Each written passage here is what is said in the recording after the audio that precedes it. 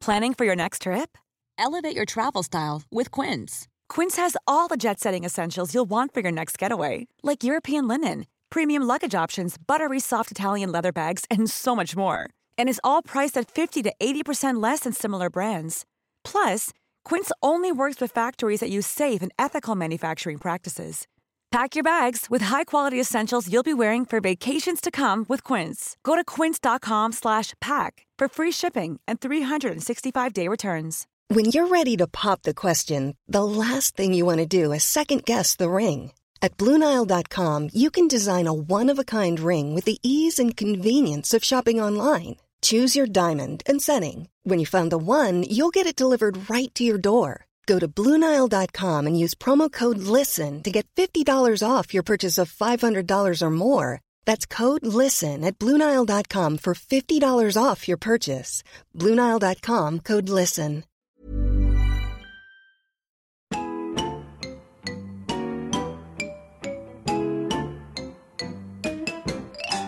If we could talk to the animals, just imagine it, chatting to a chip and chimpanzee. Imagine talking to a tiger, chatting to a cheetah. What a neat achievement it would be. Hör du, vi säger så här, vi sitter egentligen och inte väntar. Vi har väl egentligen gett upp hoppet. Ja, jag har helt gett upp hoppet. Ja. Nisse har, jag messade honom för ett litet tag sedan, eller igår när vi bokade upp dagens gäst. Jag kommer till det. Men då skrev jag så här, nu är det bokat, vi kör onsdag klockan 10. Var inte sen. Och då fick jag tillbaks. Jag är alltid i tid. Hej. Okej. Ja, självklart. Ses runt 10:30 då. Så jag skämtsamt så. Ja. Och nu tror jag att han tror att det är en... Ja, skitsamma.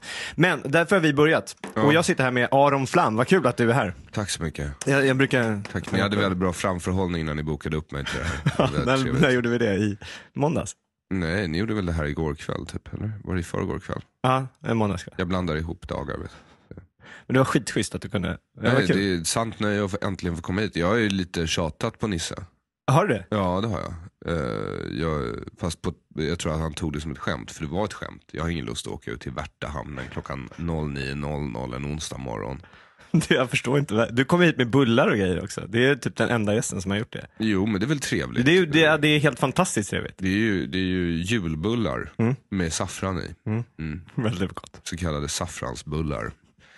Men ja, så vad brukar ni prata om i den här podden? Alltså vi brukar prata om, nej jag vet inte, det är mest Nisse och Nisses mamma har det blivit mycket. Och Runken har kommit in. Runken är Nisses kompis som jag har aldrig träffat, men jag vill gärna träffa honom. Varför kallas hon för Runken? Det är en kille. Jaha. Han... besvikelse. lite grann. Nej, jag vet faktiskt inte. Jo, det är hans moster, vad jag förstår, som kallade honom det därför att jag tror att han onanerade mycket i sin ungdom. Tror jag. Det här jag är lite luddig i detaljerna här. Jag har inte riktigt gått in på Runken varför. Det har liksom blivit Runken att han är alltid med. Runka betyder ju från början att flytta på saker eller hålla i rörelse. Gör det? Ja. Aha. Flytta på. Okay. Sumprunkare, hamnrunkare. De höll igång någon sorts pendel, minns jag från när jag läste Mina drömmars stad när jag var liten. Men jag vet inte exakt vad den där pendeln var till för eller varför den var tvungen att hållas igång. Okej. Aron, det är så här kul att ha det här. För att man är ju lite nervös ändå när man är runt dig. Ja, det gäller ju inte alla. Det gäller de allra flesta. Och jag förstår inte riktigt varför det är så. Men det är väl för att jag har en granskande, dömande blick. Ja, och sen så när du har också en granskande, dömande mun.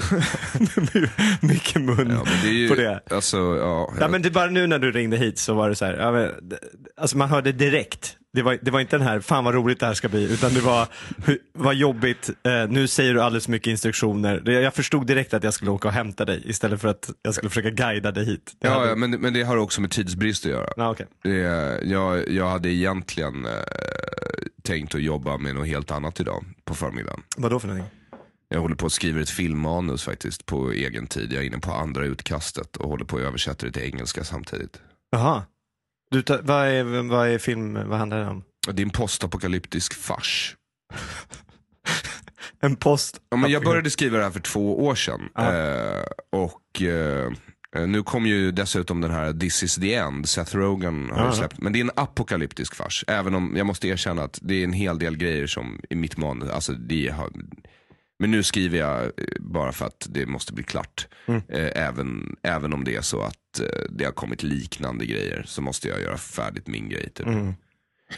Och sen så kom ju de här 2 engelsmännen ut med den här The World's End.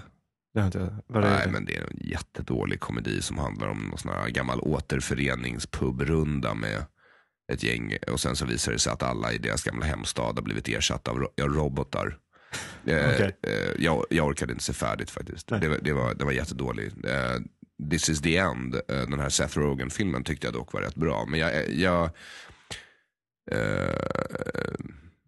jag känner, man har ju liksom vuxit upp med det där gänget på något sätt sen de gjorde Superbad och Knocked Up och så här. Så jag har aldrig gillat dem jättemycket, men det här var faktiskt en helt okej film. Och hur slutar världen enligt dig?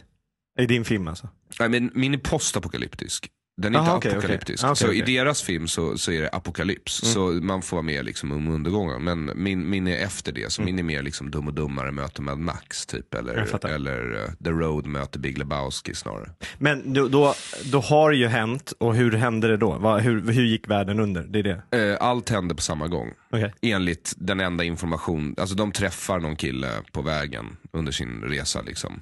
Som kommer ihåg hur allt gick under. Men han är för det första inte så pålitlig, den här killen. Så man vet inte vad som är sant och inte sant. Men mer eller mindre så all skit hände på samma gång liksom. Naturkatastrofer, finanskatastrofer, rymdkatastrofer, rymdvarelsekatastrofer. Ja, du vet, det bara liksom trillade på tills allt var över. I vanliga fall så typ vanliga eller andra personer ska man väl säga, så skulle jag säga att vad har du fått det ifrån? För dig känns det lite grann som du går och tänker att om det skulle, jag tänker så här, din reaktion om det skulle hända, allt gick åt helvete på samma gång. Du skulle inte bli förvånad. Nej, det känns ju som det skulle kunna hända. Alltså det finns ju i vårt yrke, speciellt om man tillhör liksom den subkategori av komiker så är det ju lite så här repent, the end is nigh. Förstår du vad jag menar? Det är ju en del av uppgiften så att säga. Men samtidigt så är det så att människan har alltid trott att den lever i den yttersta av alla tider. Och det är ju för att i princip så lever vi alltid i den yttersta av alla tider. Alltså en meteor skulle ju kunna slå ner imorgon och utplåna allt liv på jorden utan att vi knappt märkte det liksom. Det är inte så dock att jag tror att alltså, varenda dag man vaknar upp är ju liksom jag lever inte i ständig spänning för det, utan det kan hända. Och jag tror att jag hade överlevt väldigt kort tid. Men jag har ju ett svärd hemma liksom, så jag har ju försprång från hälften av befolkningen i alla fall. Hade du, men är du inte rädd att du använder det lite för tidigt då? Om vi säger så här. Vad är för tidigt? Ja, men alltså att det inte var, det kanske bara var, du vet, de här krigslarmen varje sista måndagen eller första måndagen varje månad. Jaha. Den som går. Vadå? Det är bara en övning? Det är bara en övning. Okej. Jaha, jag tar alltid det som ursäkt för att hugga ihjäl grannar och ta deras liksom burkmat. Sen får jag nya grannar och ny burkmat nästa månad. Perfekt. Och det är ingen som har kommit på det här. Nej, men vadå? Alltså, jag kan inte hållas ansvarig för om mina grannar dör av svärdshugg i sin egen lägenhet. De får vara lite försiktiga när de går omkring. Det är mycket, mycket sant. Jag såg faktiskt, jag snöt in väldigt mycket på zombiefilmer. Ja. Jag är inte så fascinerad av zombies i sig.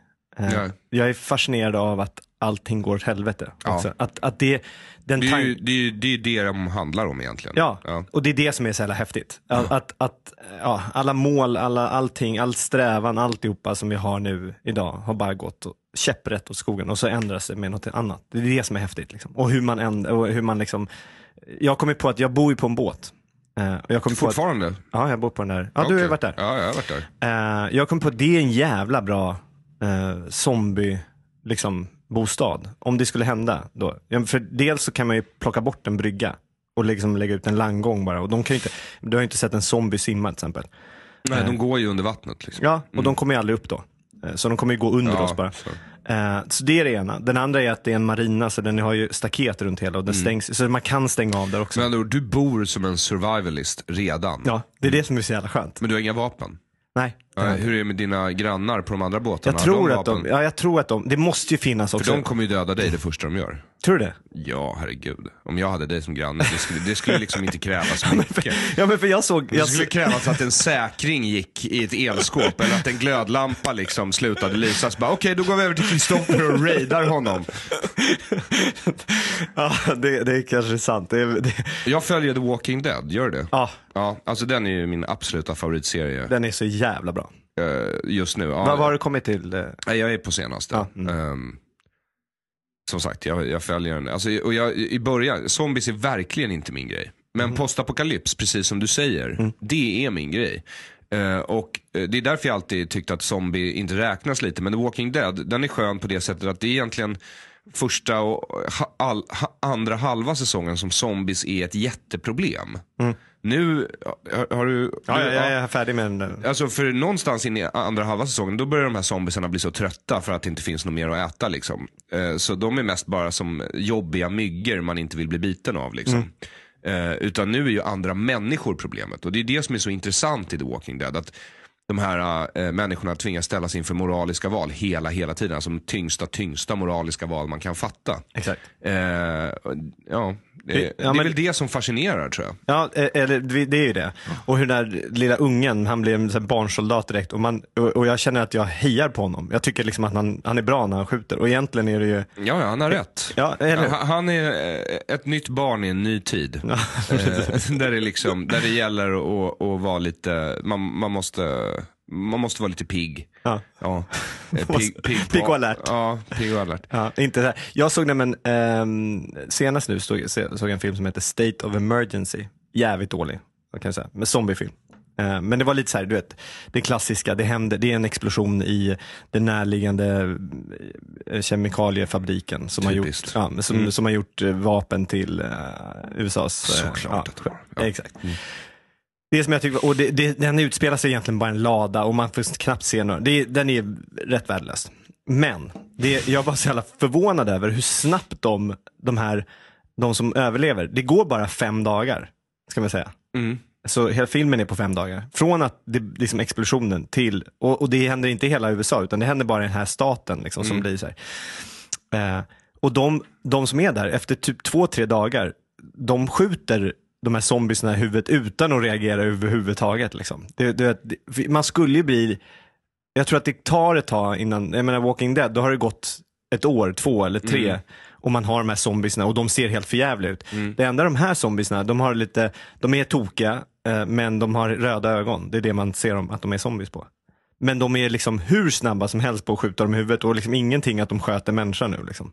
Och jag undrar hur snabbt det där kommer gå. Det är det som jag tycker också, hur snabbt jag kommer bli. Jag tror nämligen att jag skulle bli en tok rätt snabbt. Är det så? Ja, jävligt snabbt. Jag är ju den snällaste personen, kan man tänka nu. Men när jag gjorde lumpen så var jag, när vi körde så här skjutövningar och så här, jag blev som, jag sköt, du vet, man skulle göra så här framryckningar och grejer. Jag sköt slut mina skott direkt, för jag sköt så mycket. Och så skrek så jag fick så här ammunition av de andra. Liksom. Jag älskar att skjuta, älskar att döda. It's always the quiet ones, isn't it? Det är det. Eller hur? Ja, okej.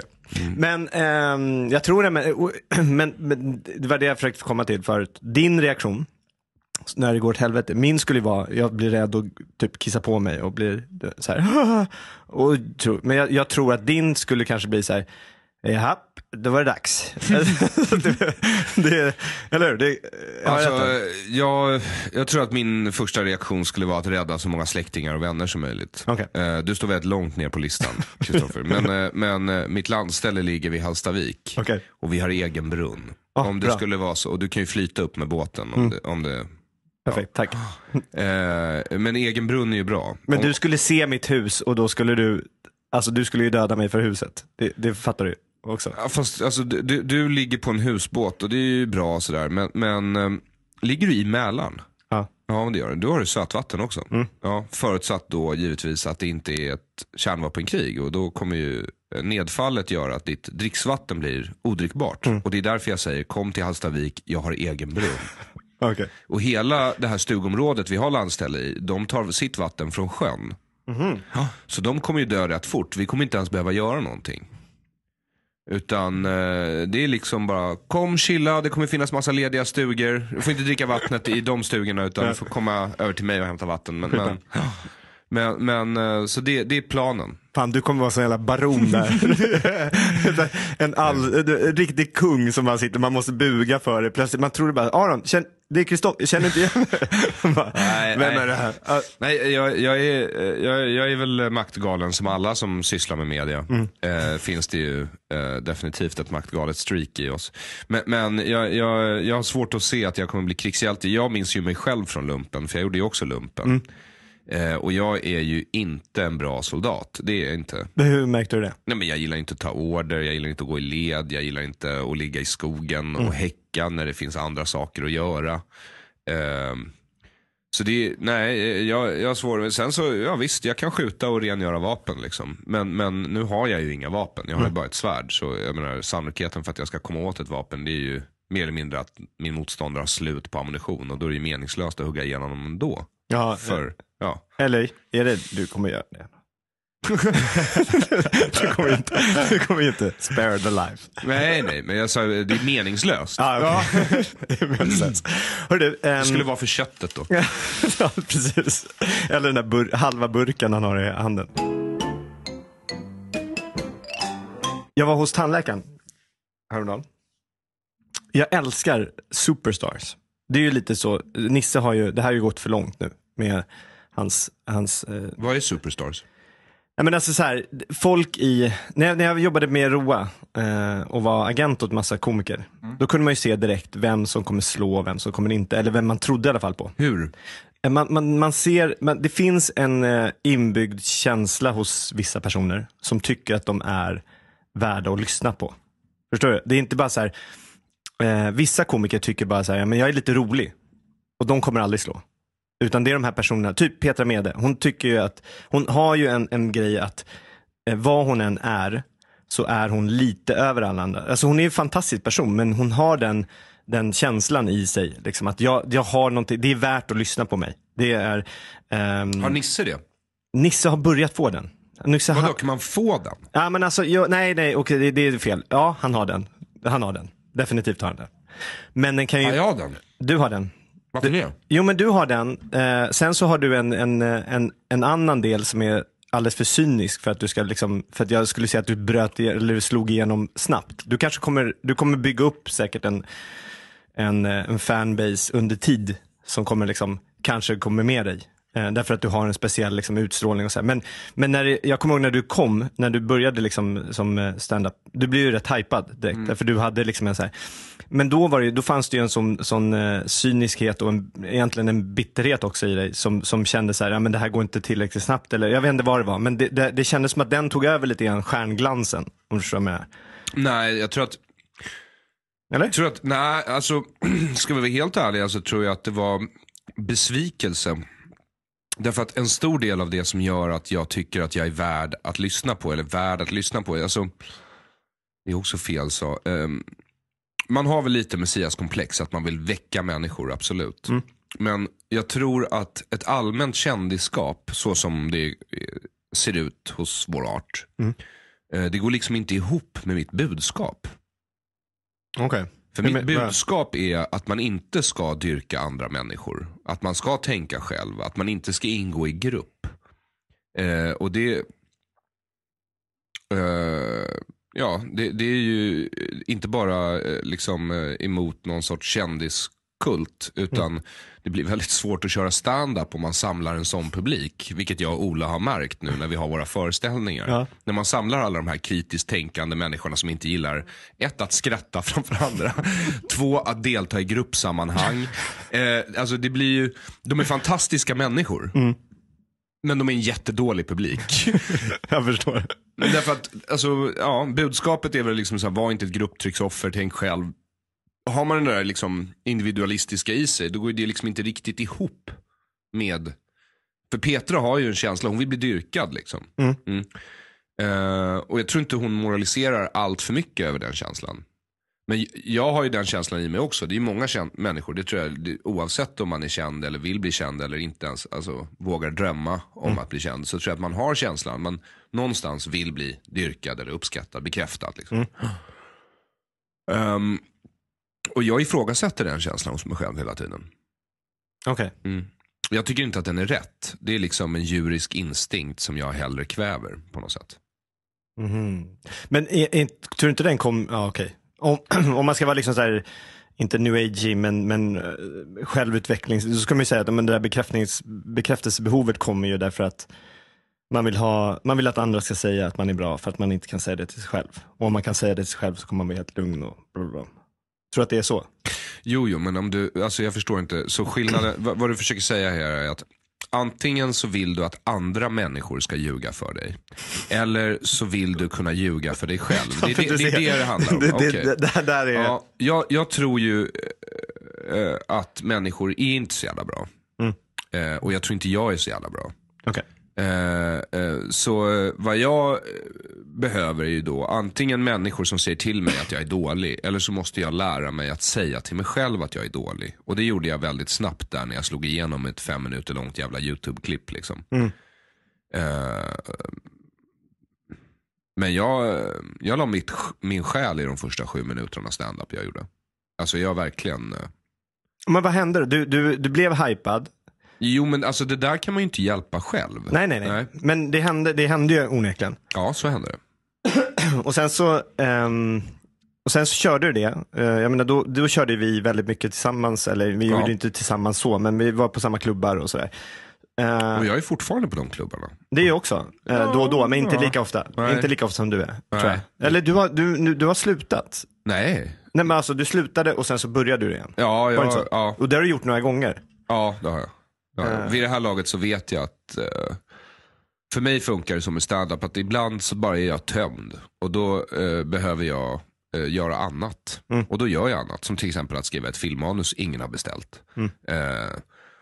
För det är ju min självutveckling liksom. Stand-up var väl, alltså skrivande har ju alltid varit grunden för mig. Och sen var stand-up en manifestation av det liksom. Men det var den första, och det är jag jättetacksam för. Stand-up-branschen välkomnade ju mig med öppna armar. I alla fall tills de fick krama mig och sen Så jag förstod.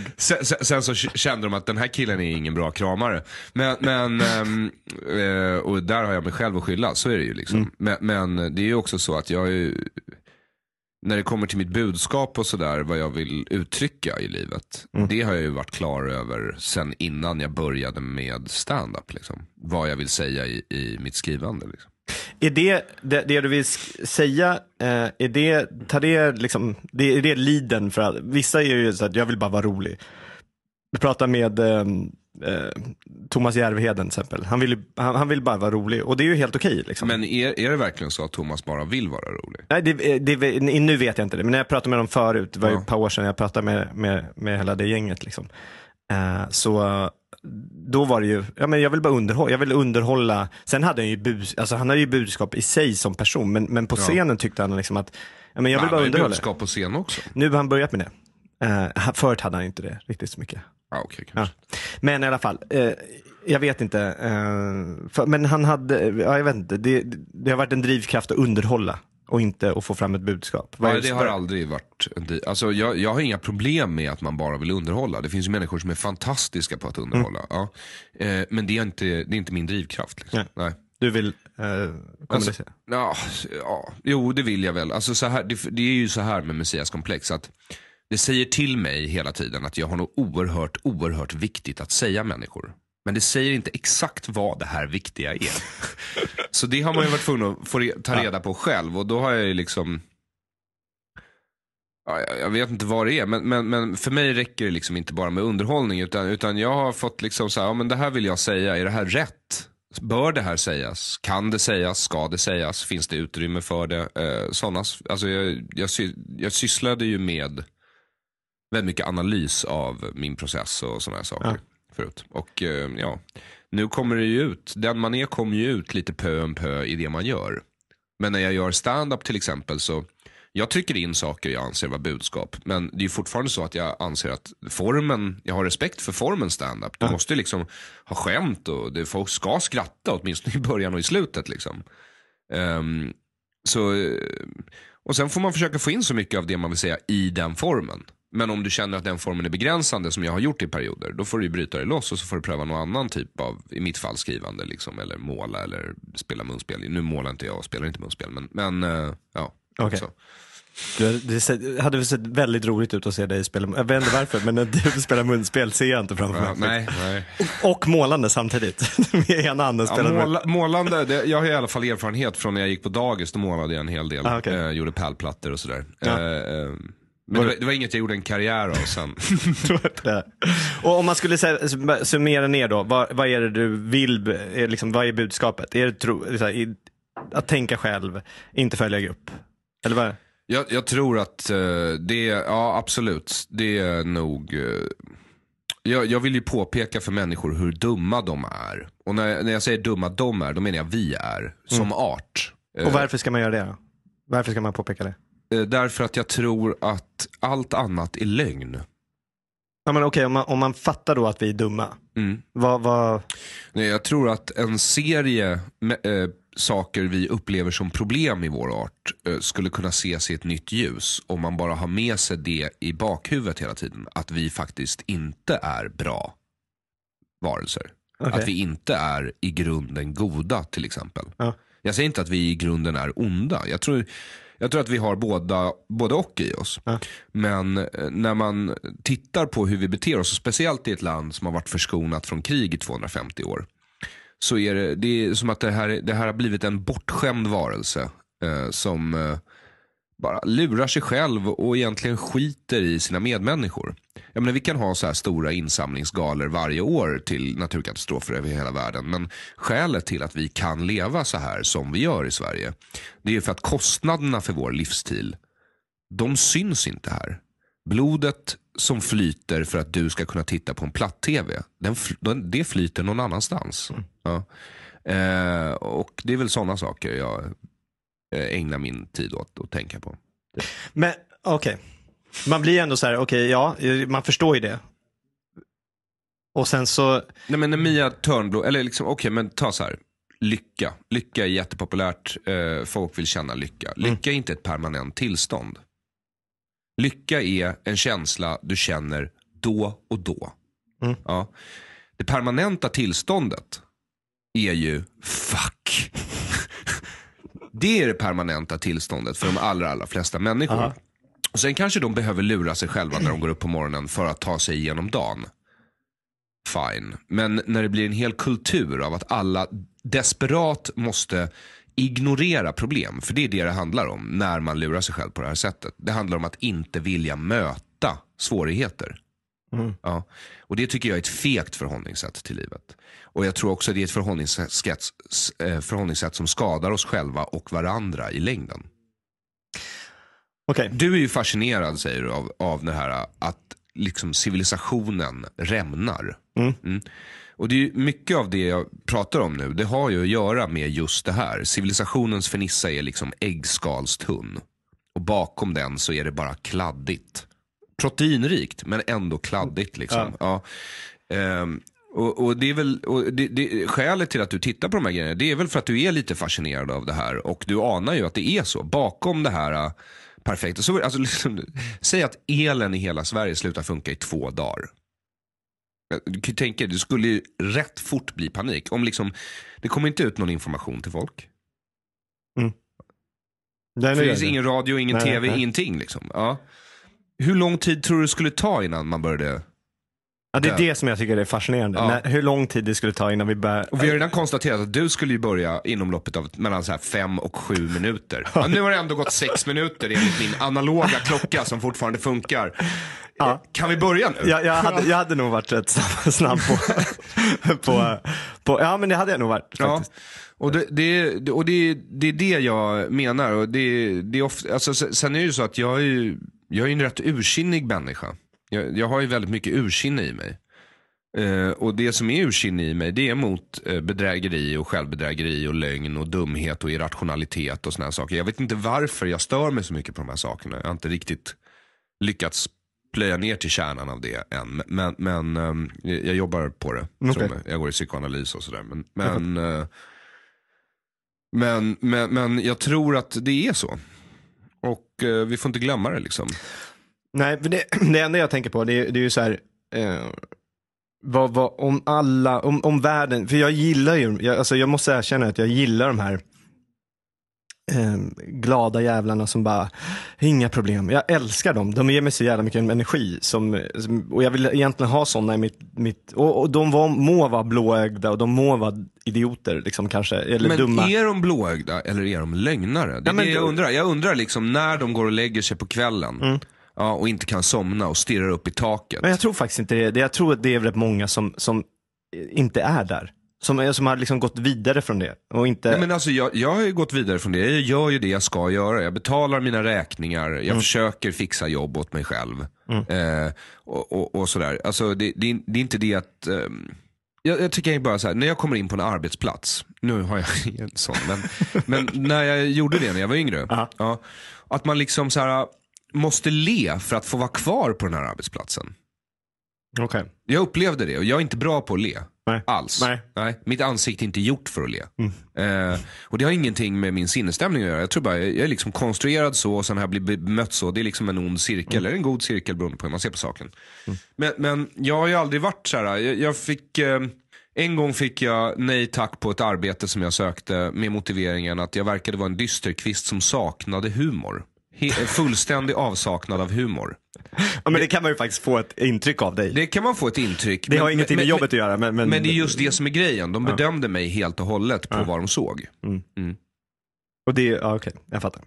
Och det är ju lite också tror jag symptomatiskt med det här allting är okej, nu är vi glada och bara kör på. Det är ju liksom ett... Men hade du velat jobba med dig som... Hade du velat ha dig själv som en kollega? Jag hade velat ha mig själv som en kollega. Okay. Absolut, det hade jag velat ha. Jag är väldigt, väldigt pålitlig. Jag levererar till 100%. Jag jobbar hårdare än alla andra. Och jag älskar att både ge och få skäll. Så om ni är intresserade av Aron så kan ni alltså gå in på nadda.se, där ligger en hel ansökan också. Lite mer beskrivning om dig och vilka jobb du ska göra. Är det här någon dating-sajt? Precis.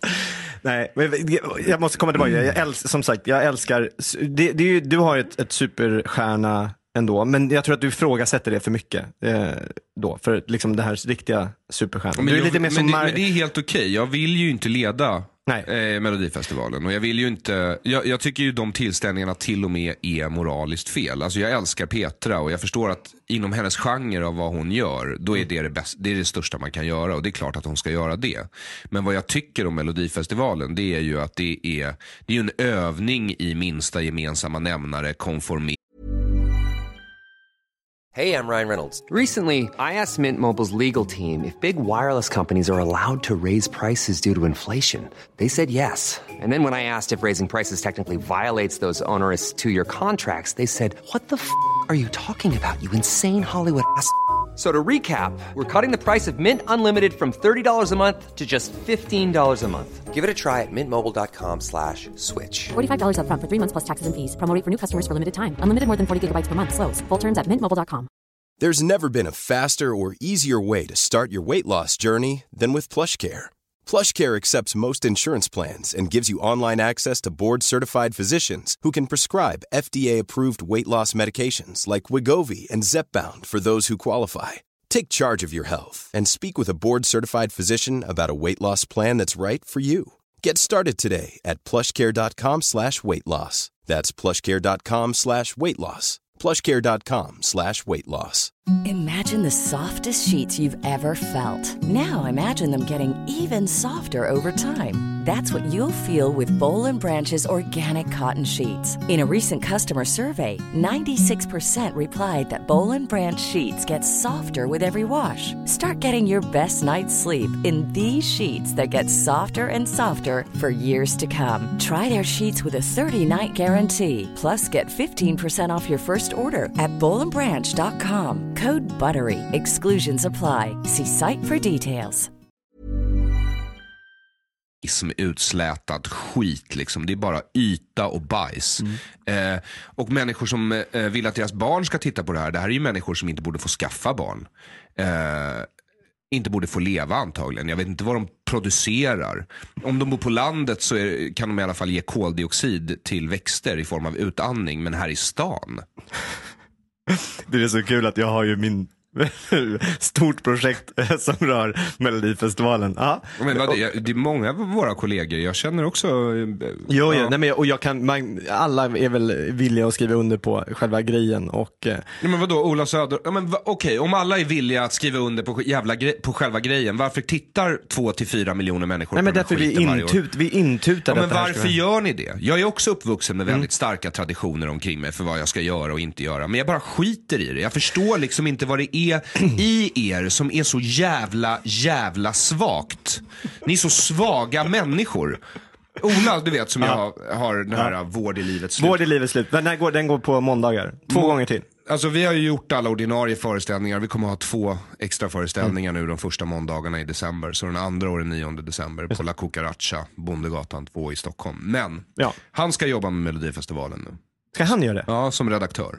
Eller någonting sånt. Han håller på med manus. Och han hade ju, han våndades ju för det här. Men det är ju ett väldigt välbetalt jobb. Och det anses vara i vår bransch bra. Det är liksom en heder att få jobba med den här skiten. Så Ola Söderholm ska skriva manus till typ Nor och...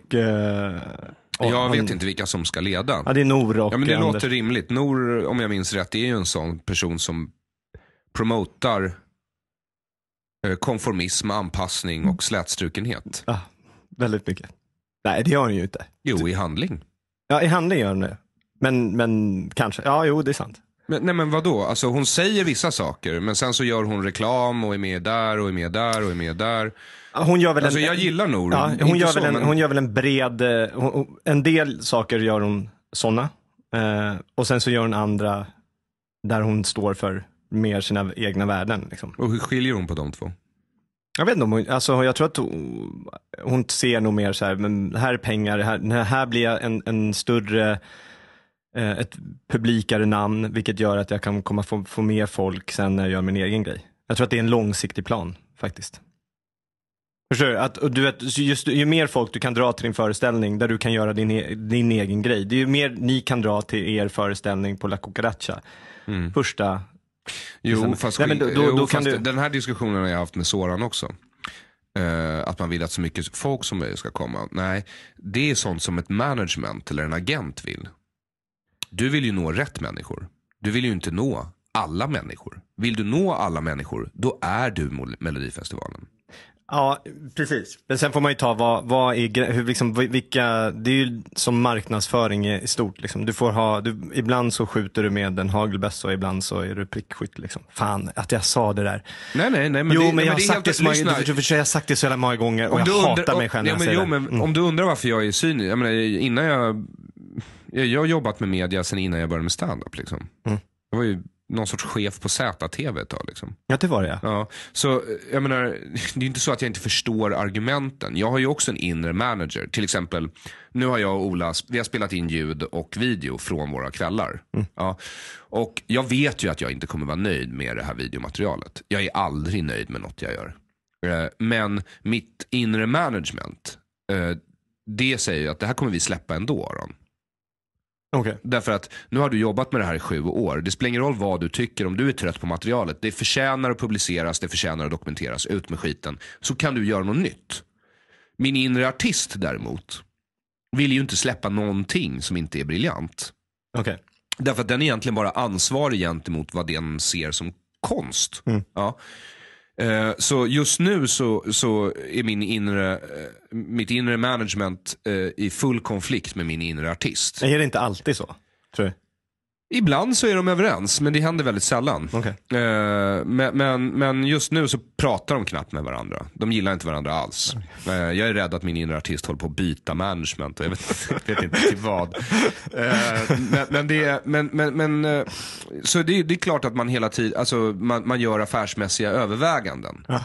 Men vad du lämnar efter dig är någonting du bör tänka på. Och jag kallar inte inte Melodifestivalen för, alltså visst, det skjuter med en hagelbössa, det är Aftonbladet toppbanner liksom. Absolut, så kan man se det. Men det är också så att folk kommer alltid minnas dig mer för det än för det du ville att de skulle gå på. Därför att det kommer få så mycket mer medieutrymme under så mycket längre tid. Så det är det de kommer komma ihåg. Och då måste jag säga som management att det är ett dåligt affärsbeslut. Ja, det skadar ditt varumärke. Ja, det förstör din trovärdighet. Jag tror att man kan göra det på ett bra. Men där har vi, alltså jag tror att man kan gå ut och göra det. Melodifestivalen? Jag menar så här, jag tror att man kan gå ut och göra det om man gör det som att man inte vill att alla ska gilla den. Förstår jag menar? Alltså, varför överhuvudtaget göra det då? Därför då syns otroligt mycket. Och då får du men då handlar det ju inte om din konst eller ditt budskap. Jo. Det handlar bara om ditt ego. Nej, men i längden så får du ju, för du får, om du är beredd på att ta... I längden så blir du personen som ställde upp i Melodifestivalen därför att du uppenbarligen gör vad som helst. Nej, men jag tror men lyssna, det här är ju alltid en konflikt. Jag tjänar inte så mycket pengar nu på det jag gör. Ja, och då kan jag välja att ta ett extra jobb, eller hur? Ja. Och då kan jag välja att antingen ställa upp i en reklamfilm för Trygg Hansa som betalar mig 150 000. Det erbjudandet har jag fått och tackat nej till. Eller så jobbar jag som lärarvikarie och kan sova om natten. Jo, men det är därför du, okej. Men så vad jag säger är att det är liksom inte sant. Du lurar dig själv. Nej, jag tycker inte jag gör det faktiskt. För du leder inte Melodifestivalen. Nej, jag leder inte Melodifestivalen. Det kan man ju lugnt sagt säga. Och jag är inte ens nära att göra det heller. Men jag tycker ändå så här, om man är beredd på att ta... när jag jobbade med reklam, då var det den stora konflikten. Man kom till företag och de bara sa, men vi vill stå för någonting. Vårt företag vill stå för någonting. Och man bara, okej. Man gjorde precis sådär, himlade med ögonen som du gjorde nu. Och man säger, okej, jättebra, ni vill stå för någonting. Men då förstår ni, så fort ni står för någonting så kommer det finnas folk som kommer att vara emot er. Ni kommer få fiender så fort ni säger att ni står för någonting. Är det okej? Nej, alla ska tycka om oss. Och det är det jag menar med att man kan göra med liv. Om man är beredd på att få en jävla massa personer som hatar dig under Melodifestivalen, då kan du göra det. Men om du gör det att du ska bli älskad av hela svenska folket, då ska du inte göra det. Det är där jag tror jag är skillnaden med en bra eller dålig managementbeslut. Och jag hoppas att Nor till exempel gör det för att liksom inte bli älskad av alla, utan att visa sin grej till, och sen så får man anpassa den så det kanske inte blir så edgy som det kanske ska vara, men lite, att det finns lite mer i alla fall. Ni lurar er själva. Ja, jag vet inte. Det där, alltså jag vet, det där är självbedrägeri. Okay. Det där är ett argument jag har hört många gånger. Det där är liksom, men Aron, du måste anpassa dig i början och jobba dig upp, och sen när du kommer till den här platsen efter många år, när du kommer till maktpositionen, då kan du förändra systemet. Bara det att när du kommer till den här maktpositionen högst upp, då sitter du så tryggt och högst upp, så då har du inget incitament att vilja förändra systemet. Så det där är någonting som människor som bara är makthungriga lurar sig själva för att ta sig till toppen. Okay. Ja. Så det är bullshit, det är det jag säger. Och jag menar, enda sättet att göra Melodifestivalen på, om du har mitt budskap, eller som det jag uppfattar som Nors budskap, det är ju att gå ut och säga, jag skiter i det här nu, fuck you alla, jag har dödat alla sångare här bakom. De gjorde ändå inte musiken någon tjänst i världen, och jag kommer snart släppa ut klorgas över publiken. Det gäller även er som sitter hemma och tittar på tv. Jag har ett luftutsug liksom till er tv, och det kommer spruta ut, ni kommer dö. Det är liksom, jag ser inte var någonstans den här kompromissen skulle göra det okej. Förstår du? Det är bara, för mig är det finns kompromisser som jag tycker är okej. Men just här, för det är ett sorts jävla gap mellan smal konstnärlig stand-up och Melodifestivalen. Alltså det gapet, det kan du inte överbrygga. Och kan du det, då var din stand-up inte så jävla smal. Okej.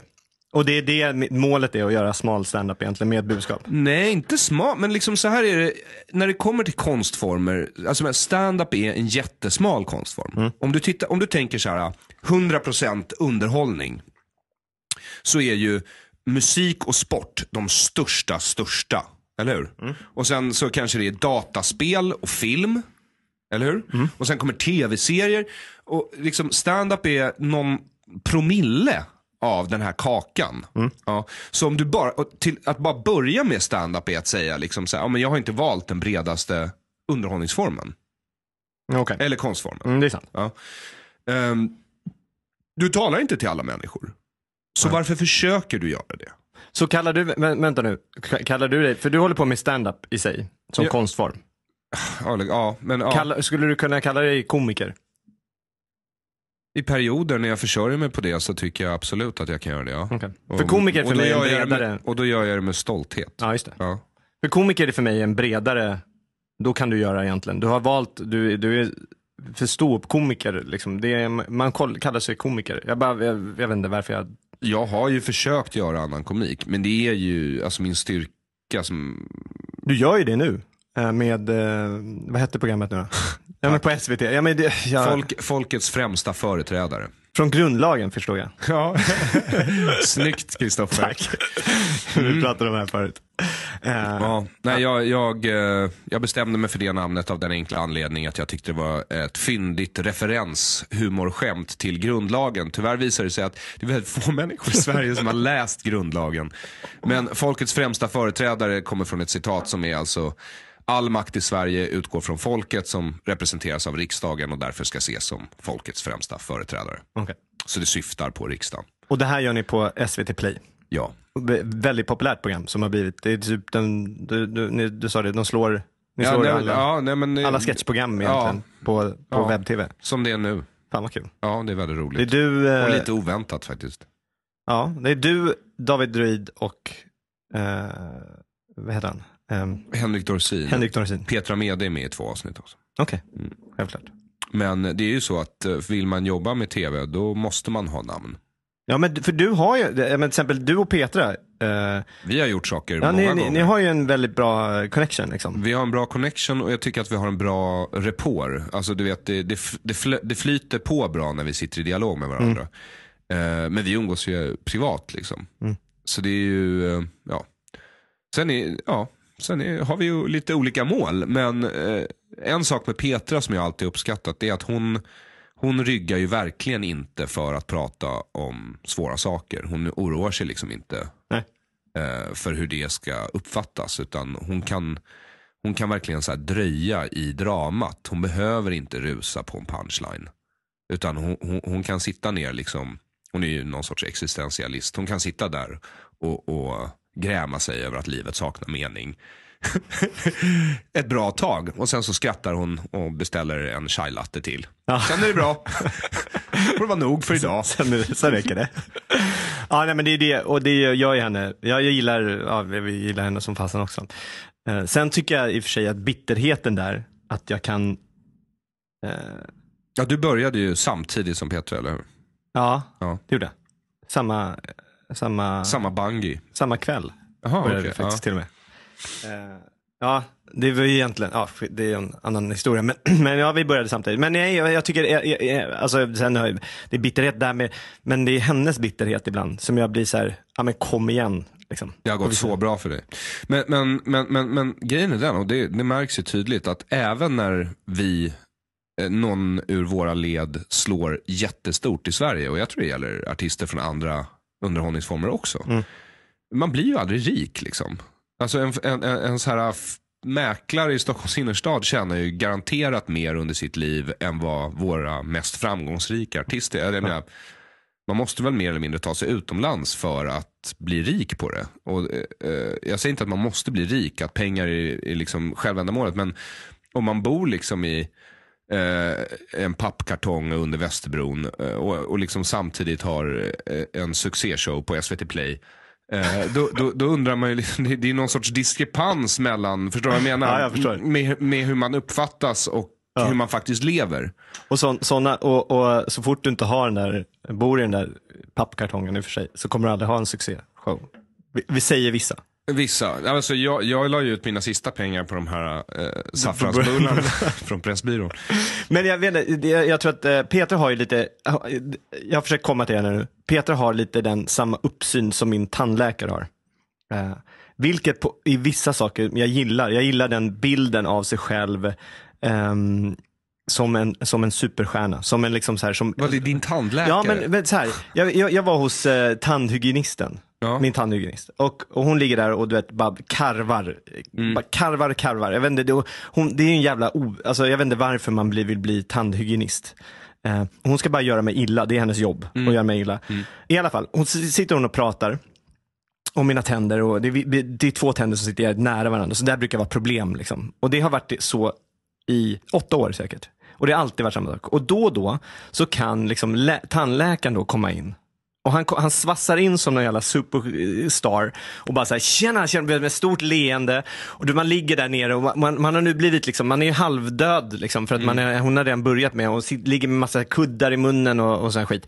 Och han bara tjena och hälsar lite så här, lite glatt och ler med sitt $1 million smile liksom. Och pratar lite med Lena då, som vår tandhygienist heter. Så här, okay. Ja, nej men du vet, och så säger han exakt samma sak som hon har sagt nu innan. Och sen så liksom är han där, det är ungefär som en stor stjärna som har lite meet and greet med sin superfans liksom. Du vet, hälsar på mig, säger precis samma sak och sen så här, ja, okej. Och så bara går han därifrån och bara typ nästan så här, vad skickar fakturan? Vad? Och man vet när man kommer ut så står det liksom på fakturan så står det tandläkarspecialist liksom, eller specialisthjälp eller något sånt där. 800 spänn till liksom. För de där 10 minuterna han var där. Och det är så jävligt, men jag har inte klagat på det ännu. Jag vet inte om det är feghet eller om jag faktiskt egentligen gillar att han mentalt måste vara sån jävla superstjärna. Och jag gillar det på något sätt. Jag tycker det om att det är folk som är så här bara, jag är så jävla mycket värd. Jag kan bara komma och hälsa lite på dig, säga samma sak. Men har du dragits till den här branschen för att du vill bli en superstjärna eller för att du vill vara i närheten av människor som är superstjärnor? För nu måste jag verkligen fråga. Ja, när du betalar extra pengar för att träffa tandläkaren. Jag vet, och det hemska är nog att det finns en del av mig av båda. Jag hatar mig själv för att säga det. Jag hatar mig själv för att göra det. Men det är ärligt i alla fall. Ja, jag tror... jag tror att när jag var agent för en massa komiker, det var ju mest nedbrytande åren i mitt liv. Liksom att det var inte så mycket tack vare dem, men det var ju att jag satt där varje dag och fick vara så nära dit jag ville vara, men ändå inte där alls. Jag förmedlade jobben bara och förhandlade jobben till dem. Och sen så kunde de ringa och klaga på att inte taxin kom på morgonen. Liksom, för att de inte kunde gå ner till receptionen själva och de ville att vi skulle beställa. Sådär saker liksom. Men trots allt så gillade jag att vara där. Jag gillade att någonstans ha de här publika namnen bakom mig liksom, och kunna förhandla för dem någonstans. Samtidigt som att jag egentligen också ville ha det för att också stå på scenen mer. Men jag gillade bara 2, jag vet inte. Sen tröttnade jag ju på det som jag kom till insikten bara att jag måste därifrån, för jag kan inte, det är inget bra för mig liksom. Så jag vet inte. Jag tror att jag hoppas på någonstans att jag har en inre, att jag vill verkligen liksom stå på scenen och underhålla. Det är det för jag har nog underhållningen mer än budskapet, tyvärr. Det är inget att be om ursäkt för. Ja, men vadå? Så länge man gör det... Jag har inga problem med det så länge man bara gör det man gör till så mycket man bara någonsin kan. Ja, men någonstans så tror jag att jag har jag har gjort en show liksom, som handlar om självutveckling och hitta sig själv och vad är mening med livet egentligen. Ja. Och det har ju ett budskap i. Och jag har försökt, och jag har ju väldigt starka åsikter i det. Men när jag är på scenen så, det var sista gången jag körde den showen, så då hade jag precis varit på en sån här, jag gick ett helt utbildning mig till terapeut, kan man säga, under 1,5 år. Och då gick jag sista veckan, och den sista veckan handlade om döden. Vi dog en hel vecka, och det slutade med att vi brände upp våra kroppar och så här, fast vi gjorde ju inte, men man gick fan mentalt in i det. Symboliskt, jag förstår. Och liksom man skrev testament och sa hej då. Det var jävligt jobbig vecka, och jag var helt, när jag kom tillbaka så bara, vad fan, vem fan är jag? Vad har jag för jävla, jag har ingenting att säga till folk egentligen. Och så skulle jag göra 2 dagar, eller en dag efter när jag kom hem, skulle jag göra den här showen. Och den slutar med att jag står och pratar just om meningen med livet med min dotter. Hon en gång så, hon vaknade, precis innan hon skulle lägga sig någon gång, så frågade hon mig bara så här, men pappa, när man dör så fortsätter man att drömma då?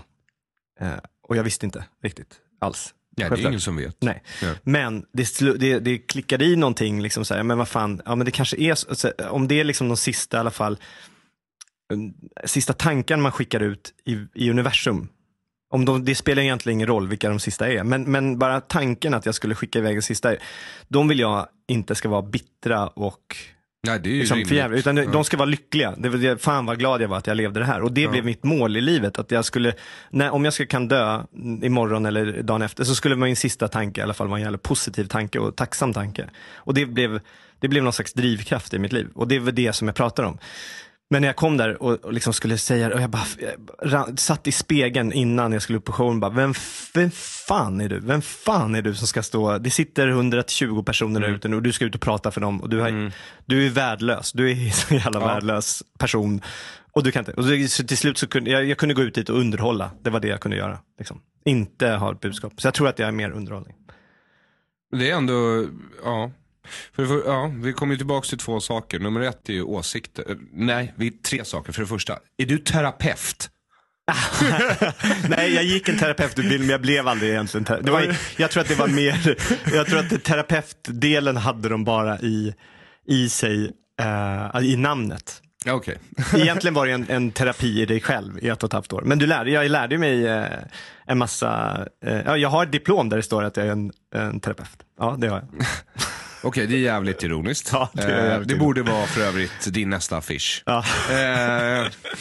En bild på dig och så det där jävla diplomet. Men vadå? Ja, och sen så kom vi tillbaka till åsikter. För du sa liksom att så fort man tar ställning för någonting, sa du tidigare, så kommer alla inte att gilla dig. Nej. Och det här är någonting som jag tycker är väldigt utbrett. Kanske särskilt i vårt land. Och det är en sån här grej jag stört mig på sen jag var väldigt liten. Alltså känslomässigt stört mig på. Det är att alla ska bli omtyckta av alla och måste vara överens med alla hela tiden. Det stör mig något enormt. Det är fruktansvärt irriterande. Det är fruktansvärt irriterande. Jag ser det som ett uttryck för feghet och jag tycker det är antiintellektuellt. Och jag tycker att det är ostimulerande. Det stimulerar inte mig. Förstår du vad jag menar? All den där passiva aggressiviteten. Jag gillar ju att mötas i konflikt med andra människor. Det betyder inte att jag tycker illa om dem bara för att de tycker annorlunda än vad jag gör. Utan jag vill ju bara höra vad de tycker, och så får de höra vad jag tycker, och sen så liksom får vi bolla runt det och kanske bjuda varandra på en kaffe liksom. Men jag tycker det låter som du har ett fint budskap i din show också. Ja, men jag gillar, ja tack, vad glad blir. Jag gillar det, men jag tänker ju också mycket på döden, vet du. Gör det? Ja. Vad tänker du då? Nej, varje morgon jag går upp och kissar och ser det där orangea, alltså neon-orangea kisset som kommer ur mig, så tänker jag så okej, 35 år kvar, nu kör vi. Du säger ändå 35 år kvar? Ja, ibland säger jag 40 om jag känner mig generös. Jävlar. Jag kollade mig i spegeln i morse. Jag gick upp och jag körde faktiskt yoga i morse. Innan. Och när jag tittade mig i spegeln då såg jag fan inte, det var inte några 30 år kvar ens en gång. Jag var på slutet i fängelset, kändes det som fan. Men okej. Det var en... Nej, men vadå? Alltså, vad jag menar är liksom, oavsett så här, om din sista tanke är glad eller inte, det är upp till dig. Men vad jag tänker, bara döden gör ju, alltså närvaron av döden gör livet viktigare. För mig funkar det så i alla fall. Och det är det som pressar mig framåt. Det är liksom en enorm dödsångest som fyller hela min horisont liksom. Vad är dödsångesten i då? Vad består den i? Är det bara att... Ja, men låt oss inse faktum. Om jag dör imorgon, då är jag liksom, det är ett 5 minuter långt YouTube-klipp från Raw som jag blir det är mitt arv till den här världen. Det är inte okej. Men måste du ha ett arv till världen då? Känslomässigt måste jag det, men i perioder så har jag kunnat släppa det där. Men då blir jag väldigt improduktiv också. Det är väldigt nihilistiskt liksom. Ja, kanske det. För jag känner, jag har... Och i slutändan så måste man ju hålla sig själv sysselsatt med någonting. Ja, det håller jag med om. Och man måste kunna stå ut med det man gör. Eller jag måste kunna stå ut med det jag gör. För det har jag, men jag tampas med den känslan också. Måste jag lämna ifrån mig någonting? Kommer jag göra det eller inte? Och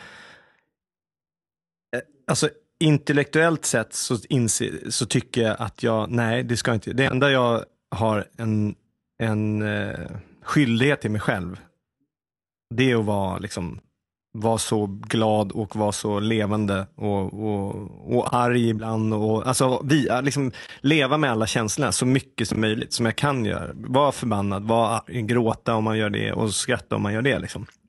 Det är min som sagt skyldighet till mig själv att göra det till det yttersta liksom. Men sen vill jag ju någonstans lämna ifrån mig någonting. Det är ju bland annat därför man är barn. Ja, det är det. Ja. Sen så, jo. Den största egotripp som finns, som jag förstått saken rätt. Ja, det är väl det. Jag vet inte om det är det egentligen. Jo, på ett sätt är det en egotripp. Sen så... Jo, men det är det. Det är en egotripp. Jag kan inte säga emot det. Jag tänkte säga nej för att jag är jättestolt över mina barn. Men det är inte så att jag vill att mina barn... Alltså jag lägger ingen värde i att de måste göra... Alltså, eller förstår jag att det är jag som har gjort dem egentligen? Eller, jag tror att jag skulle kunna adoptera ett barn och vara lika stolt över det.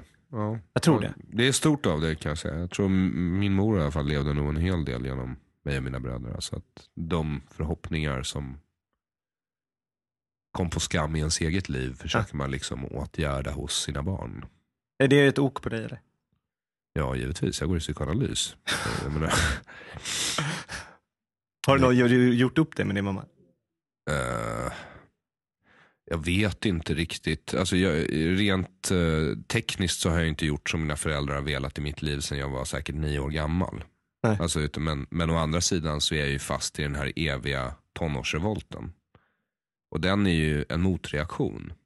Som att göra sig fri. Nej, det vill jag nog inte påstå att jag har gjort. Även om jag inte gör som de säger eller vill. Så är det ju så att jag definierar mig själv i motsats till någonting de vill. Och det är ju problematiskt, skulle man kunna tycka. Nu har ju det blivit min karriär. Så det är ju, eller vad man nu ska kalla det för. Men ja. Nej. Jag måste fråga dig, vi måste sluta snart också, för du ska iväg på möte tror jag. Ja. Men innan dess, när du började så hängde du väldigt mycket med Jonathan Unge. Och ni körde, det var liksom ett radarpar. Ja, absolut. Hur är det nu? Ja, nu är det väl... Alltså vi hörs ju inte så jätteofta. Men å andra sidan så flyttade ju han till Malmö för 3-4 år sedan. Ja. Och har blivit småbarnsfar däremellan.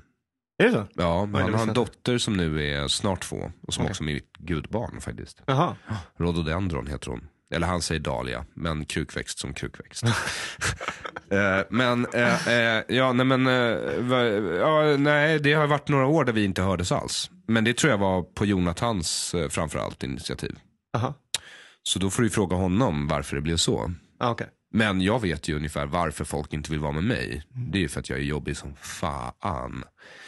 Men Jonathan är inte helt lätt han heller. Så jag menar, men nu har han börjat höra av sig lite mer. Nu är hon 2 och han, ja. Du är ändå gudfar. Så alltså, någonstans finns det väl en...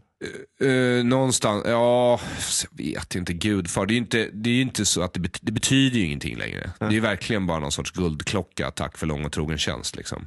Jag är gudfar till väldigt många barn. Är det? Ja. Tackar du jag var gudfar? Men vadå, det är ingenting du kan tacka ja eller nej till. De säger så här, vi tänkte att du skulle vara gudfar. Madde har tackat nej till. Alltså, men Madde är hård som flint. Nej men det ska faktiskt säga. När man väl ser den där lilla bebisen, då kan vi inte säga nej. Nej, men så här. Hon tackade nej därför att de var väldigt kristna. Och det betydde väl, alltså för mig, så jag har ju också den inställningen, lite med lång och trogen tjänst. Och jag kan vara en person och som de kan lita på. Jag kan kanske ta ett ansvar i den här personens uppväxt också och vara med. För dem var det verkligen det här, jag menar, en gudfar, om du liksom blir i Svenska kyrkan så är det ju så här, du har ansvar för den kristna uppfostran i det. Och hon insåg att de ville verkligen att hon skulle ta det ansvaret också. Och då då var det ju ett missionsförsök från det. Så. Ja, men ja. Så det är klart man tackar nej då. Men så för mig handlar det mer, jag tror att lite är det att barn gillar mig.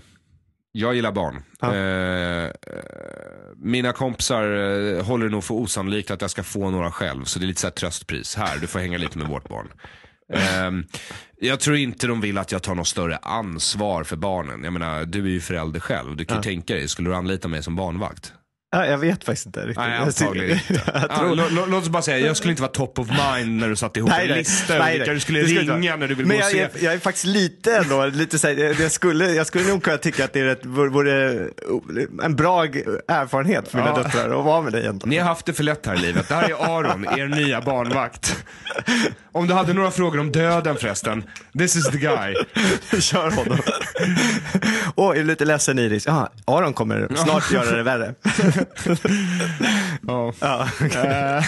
Du är ju terapeut så du borde veta vad du utsätter dig normalt för. Men det är Men ska vi packa ihop då? Vi packar ihop. Nisse kom inte ens. Nej, jag har ingen aning. Men jag är glad du kom. Det här blir trevligt att få komma hit. Får jag plugga mina grejer? Du får plugga dina grejer. All right. Plugga betyder alltså marknadsföra. Det här är mitt inre management som talar nu. Jag och Ola har haft den här föreställningen Vård i livets slutskede på La Cucaracha. Och den tog egentligen slut i måndags, men vi har 2 måndagar till. Måndagen den 2 december och måndagen den 9 december. Och om man inte vill gå och titta på oss då, så kan man se i alla fall mig på SVT Play, folkets främsta företrädare. Ni som inte följer eller den här föreställningen har ju fått sjukt bra, alltså man tittar på sociala medier, Twitter och Facebook, så den får bli hyllad. Jag fick faktiskt en av de få komplimanger jag uppskattat i mitt liv.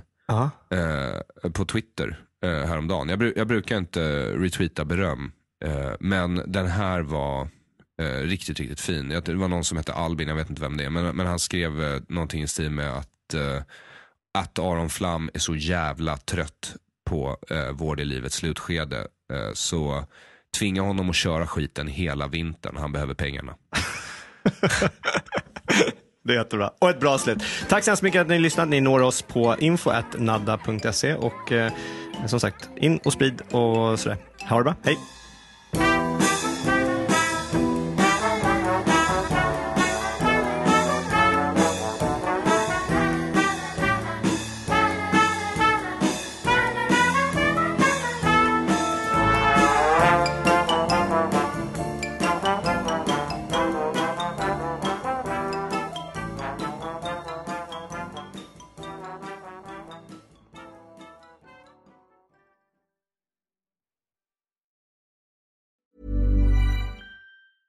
Even when we're on a budget, we still deserve nice things. Quince is a place to scoop up stunning high-end goods for 50 to 80% less than similar brands. They have buttery soft cashmere sweaters starting at $50, luxurious Italian leather bags, and so much more. Plus, Quince only works with factories that use safe, ethical, and responsible manufacturing. Get the high-end goods you'll love without the high price tag with Quince. Go to quince.com/style for free shipping and 365-day returns. Imagine the softest sheets you've ever felt. Now imagine them getting even softer over time. That's what you'll feel with Boll & Branch's organic cotton sheets. In a recent customer survey, 96% replied that Boll & Branch sheets get softer with every wash. Start getting your best night's sleep in these sheets that get softer and softer for years to come. Try their sheets with a 30-night guarantee. Plus, get 15% off your first order at bollandbranch.com. Code BUTTERY. Exclusions apply. See site for details.